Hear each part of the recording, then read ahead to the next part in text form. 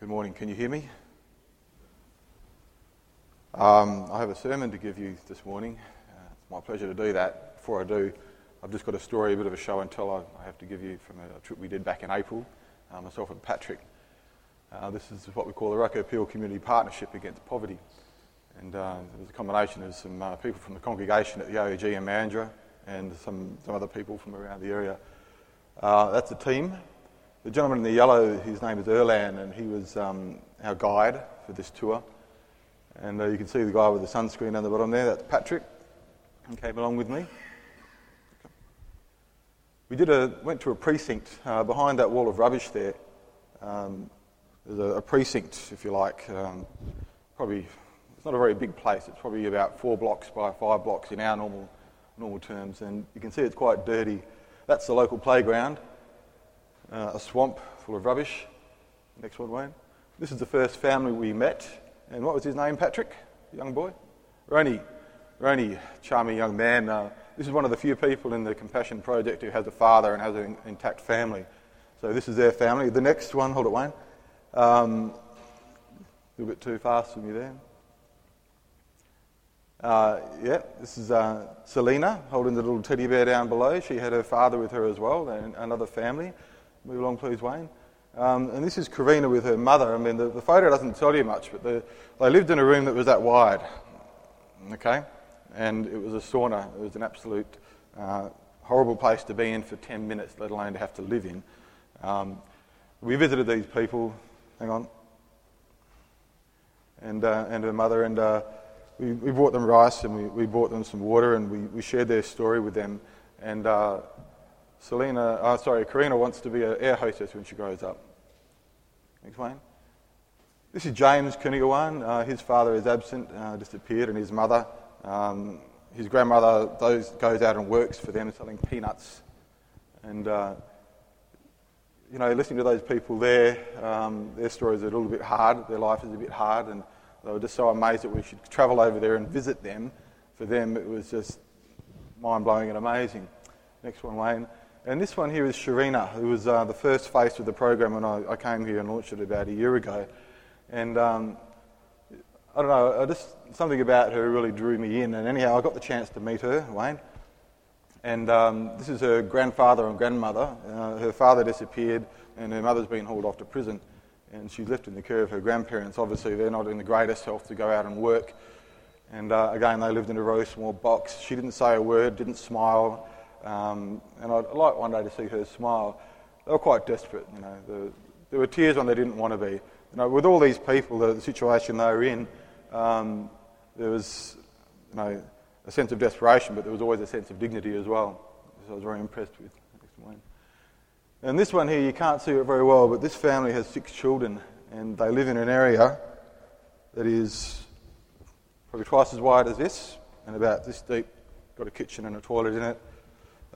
It's all dirt, and he sells little napkins for about 10 cents a pop, and he has to sell quite a few. So they weren't part of our sponsorship program. They were another sponsor's sponsored family. It sort of blew me away, what people have to do with it on every day. It's not poverty. I guess in some sense you think about people just scrounging around, not eating from day to day, but then you have just a continuous little bit of everything.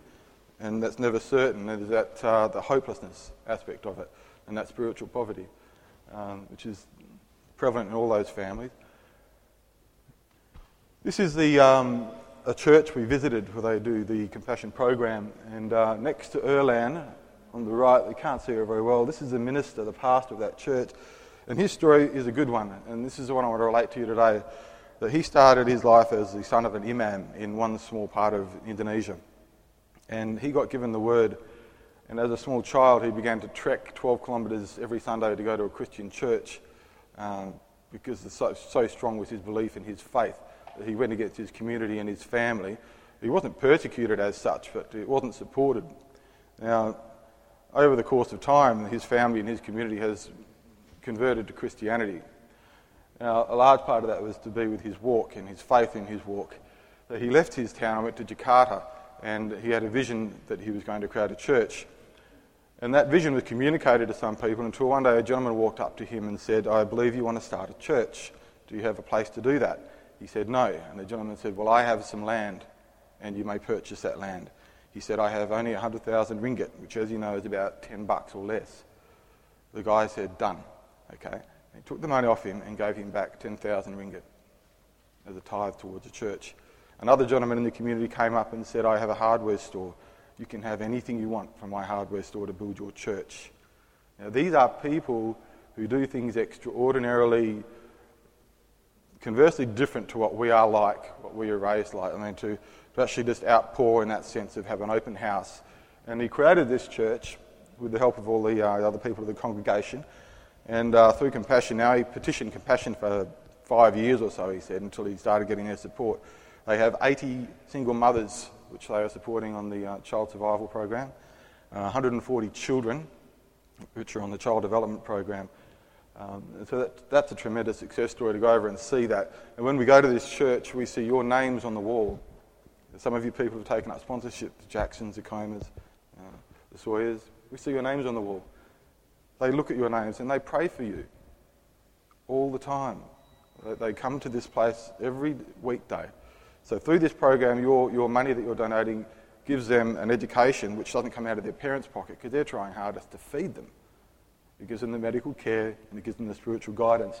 And I think above all, it really gives these people who are a bit hopeless, who are a little bit alone, a little bit worried, a community in Christ.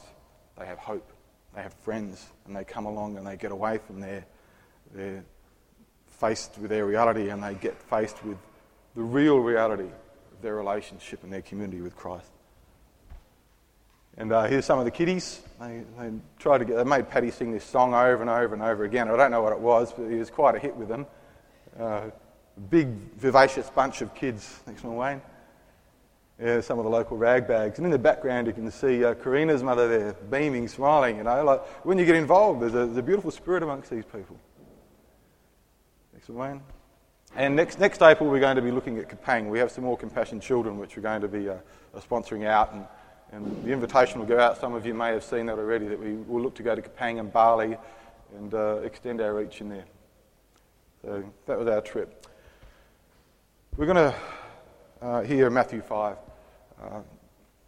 Nick and I got together and we discussed it, and in the context of that, and in the context of what's on my heart lately with the footsteps and our heritage and where are we going from here. And Matthew 5 came up because the salt and the light, okay, the character, but also the light, what do we represent? And what does the community see us as? What do the people out there see us as? The beginning of Matthew, we hear the birth, the genealogy, the lineage of Jesus, son of David, son of Abraham. We hear about his attempted assassination at the hands of Herod. We hear of John preparing the way, and Jesus' baptism and anointing with Spirit, 3:16. The preparation of Jesus, fasting and being tempted for 40 days. And this is significant. And this proves, the nature of his ministry, the nature of his kingdom. He didn't need food. He didn't need protection of himself, and he did not need riches, wealth, power. He did not need any of that. And that's to be kept in context for the rest of everything he preaches. Whenever anyone tries to bring it back into some material aspect, it's not there. He went to Capernaum as prophesied in Isaiah 9:2. The people walking in darkness have seen a great light. On those living in the land of deep darkness, light has dawned. And he commences to preach, 4:17. Repent, for the kingdom of heaven is near. He calls the disciples, 4:19. I will make you fishers of men. Preaching, healing, teaching. He had large crowds from Galilee, Syria, the Decapolis, Jerusalem, Judea and Jordan. And that's a big area. When you're talking about a large crowd and they've all come from that area, he's done a bit of distance here. And we have probably thousands of people following him. They're not all disciples. Some of them are just people coming along for a squizzy bit of entertainment. Some of them are there because they want to throw a few stones, because they want a bit of intelligence. There's all types of people there. And then we have him moving up to a mountainside or down from a mountainside, depending when you're looking at Luke or Mark. But either way, he went up to a mountain to get away from these crowds and pray and get some firm grounding again. And then he came down to speak to his disciples. I chose this painting, not that I'm going to do a lot of slides today when I'm speaking, but pictures paint 1,000 words. I'm trying to do this just to lead you up to a point in time and take you back to where they were and what they must have been thinking. Like, here we are, this man has called us. We have thousands of people down in the valleys below following us. They must have been apprehensive. And if you look at the expressions on some of their faces, they vary. Now, this isn't a snapshot, a picture of what happened, but have it in mind. They're worried. Some of them are worried if they're good enough. Some are worried if he's they had doubts, they were human. They had all these different aspects of them. The disciples were human. And here they are listening to him preach. It's going live, I think is the best way to put it. It's actually going viral. They're on the cusp of something huge. And how would they have felt? So Jesus said, I'll start from the beginning now. When Jesus saw the crowds, he went up on a mountainside and sat down. His disciples came to him, and he began to teach them. Now, we have the Beatitudes, but I'm going to start with the salt and the light. Okay? You are the salt of the earth, but if the salt loses its saltiness, how can it be made salty again? It is no longer good for anything except to be thrown out and trampled underfoot. And the characteristics of salt. Why did he use salt? And some of you all know that valuable commodity in the day had properties of flavour, it had properties of preserving. It was used as a form of currency. Now, we could look at this as a commendation or a warning or encouragement. It depends where you are, what you're doing. But he's setting a blueprint. The salt of that day came from the Dead Sea area, and a lot of the time it was mixed with impurities. You have to be refined to get it out. So salt itself is a very stable compound, but when mixed with impurities, it loses its properties. The main properties of salt, I think, in this context are preserving and persevering. Salt itself, as I said, doesn't lose its flavour, but it can be made impure, or what it gets mixed with, what it gets contaminated with. It's very useful if you rub it properly into meat. The Africans, you can make biltong. It can last for a long, long time. Mixed with the earth in the context of this, these disciples of Jesus have come to prevent the moral decay and spiritual decay of earth. And he's telling them, you need to maintain this. You need to maintain a character. This is unique. Salt is unique, and it's very emotive of that. I remember hearing another person explain it as an aroma or a flavour. The Christians, you can't identify a Christian. You might have someone run down there in the 70s. I remember these outfits they used to wear, and your Sunday best, and Christians behaved a certain way, but it's the flavour that comes out in the way you interact and your relationships. Christian saltiness is Christian character, and the Beatitudes, I believe, are the blueprint, is what sets that character. It's very simple yet very profound. I'm just going to run through them quickly, but it's my feeling on why these are important. For those who are poor in spirit, and the characteristics that those people will have is an acknowledgement that you have nothing to bring. You're spiritually needy. You're empty. And I guess from the reason why this might be the first of them all is it may be a prerequisite. Because if you come and you've got something to bring to the party, you've already cut short. You've already put yourself in a position where, you've elevated yourself, haven't you? Those who mourn, and to mourn over poorness of spirit, to mourn over the injustice of the world. And that's a sign of repentance, of wanting to change. You're repenting over your poorness in spirit. The meek, humility based on a true estimate of what you are. If you're above that, if you're a proud person, you're an opposite to what God wants. You're an opposite of the Spirit. You have to be answerable. Not the know-alls. And the beautiful part of this and why it's important is the meek is that they're soft and malleable and they can be worked with. And they inherit hunger and thirst for righteousness. It's a natural progression from all of those states of being, isn't it? You want justice and you will be filled. And it's fuel in the tank. It's adrenaline of the soul. So these first four are like human conditions. These are the aspects that we find in ourselves. And these are why we have been called. And this is what we have to hang on to as well. Then the next one, rolling on from that, and they're all sort of like one is a natural progression of the other. And then we move on to the outward pouring of this, and that is to be merciful. Relief from misery as opposed to grace, which is relief from guilt. Okay, this is a physical, this is something we make happen. We comfort people, we be merciful towards them, as God is to us. We've not repented unless we've been merciful to others. And it's an evidence of our own forgiven state. And that's the Lord's business with us. Now, pure in heart, the single-minded, the unconfused, the sincere. And I see this personally as being an Achilles heel or an icing on the cake. This is the bit that we know about only, and God knows about. This is the inward side of it, the pure in heart. It's a thing to be guarded. They will make their home with you if you have that pure heart. You will see God. That is the blessing that comes from this one. And the peacemakers. Forgiveness where regret and admission exist. Evangelism. And they bring glory to God. And then persecuted. Wow. This is a great blessing. Whoa, happy. The word for this is apparently happiness. Happy is he who is persecuted. Leap for joy. Persecution is a sign that you're loyal. It's a sign that you're different. And it's a sign of defeated worldliness. You've been made unique. I think it's a sign that you're doing something right. If we're all happy, and this is a real critical point in this time, I believe, So out there in the world at the moment, I look at it as being,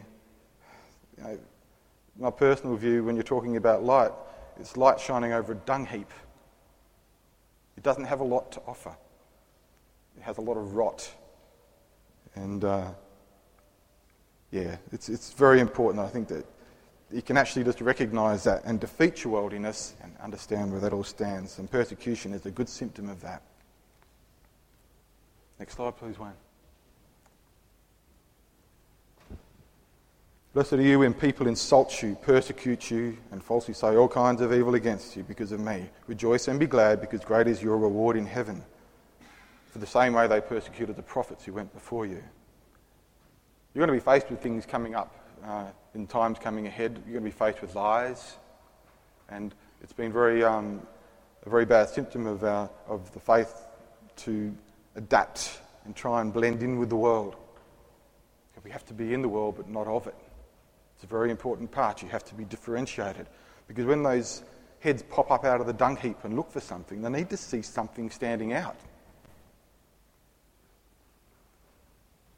Next one, Wayne. The light. And that's the light.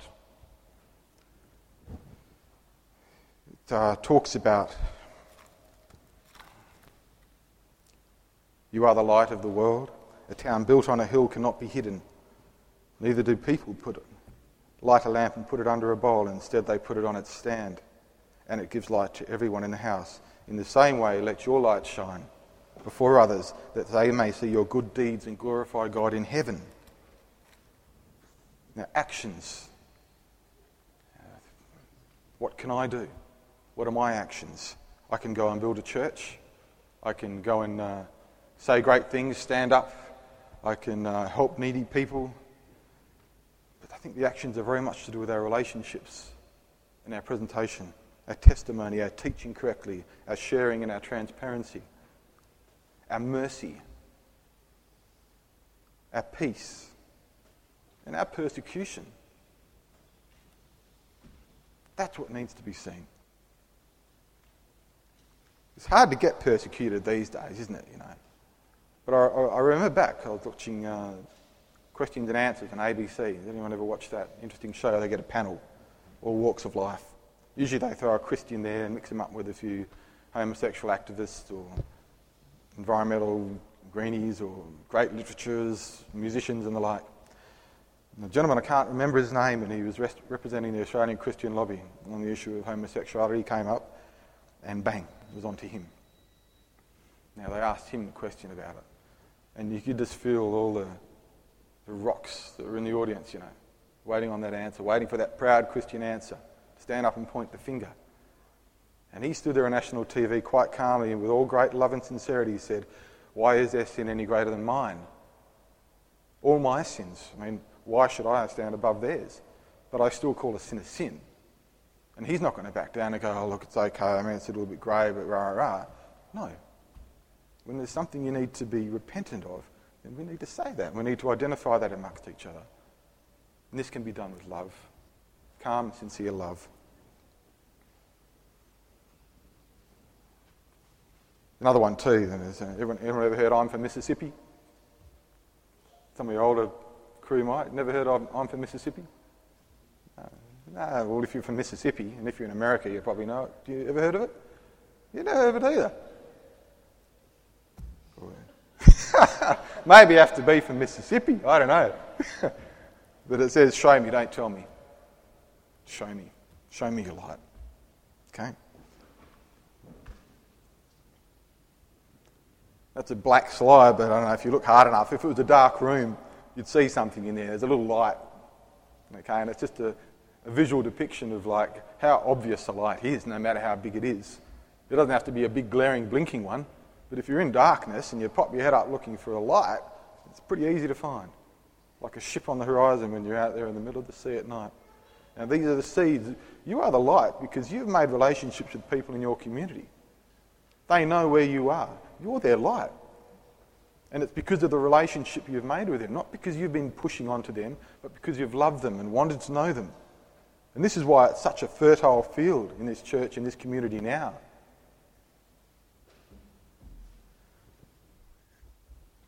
There's a group back then, or a sect you heard of called the Essenes, the Sons of Light, they call themselves. And they used to withdraw into caves or live in this little society that no one knew what they did. And their light obviously was shining, but only for them to see. So let's get these relationships going. So it's our responsibility not to conceal it out of sin, laziness or fear, but to step forward, with confidence. It is really fertile soil out there, and they need some light. If you think about it, about a seed germinating, if there's no light, out it goes.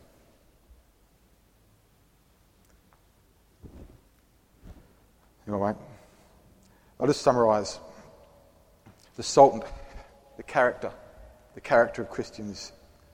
Let it be an encouragement to you where it needs to be. Let it be a warning to you where it needs to be, as it is to me. I've had a wonderful experience this week coming to think about how to put a sermon together, but to be honest with you, it's very much a case of letting go. And some people have told me that they do it strictly out of selfish means for what they get out of it. So we can all step out. We can all do different things. There's nothing impossible. The character of a Christian, it's the salt, and we have the 8 principles of the Beatitudes. It's our influence that we can shine. We can make the relationships, not stand up there to a bunch of strangers on a soapbox and think you're going to do anything, but you establish those relationships. It's our righteousness that's inward and real and not bunged on. It's our piety. There's no mechanical formalism, no hypocrisy. And our ambition should be beyond material, but to seek glory to God. So our relationships, you're not going to have good ones unless you have a proper relationship with God. Well, you're not going to get the most out of your human relationship. You might have good relationships now, but the proper relationship, God will grow and make those existing ones beautiful and give you more. And commitment. It's His authority. And understand that. And the people at the end of the Sermon on the Mount were just amazed at His authority. This was holy. Understand His authority and rely on it.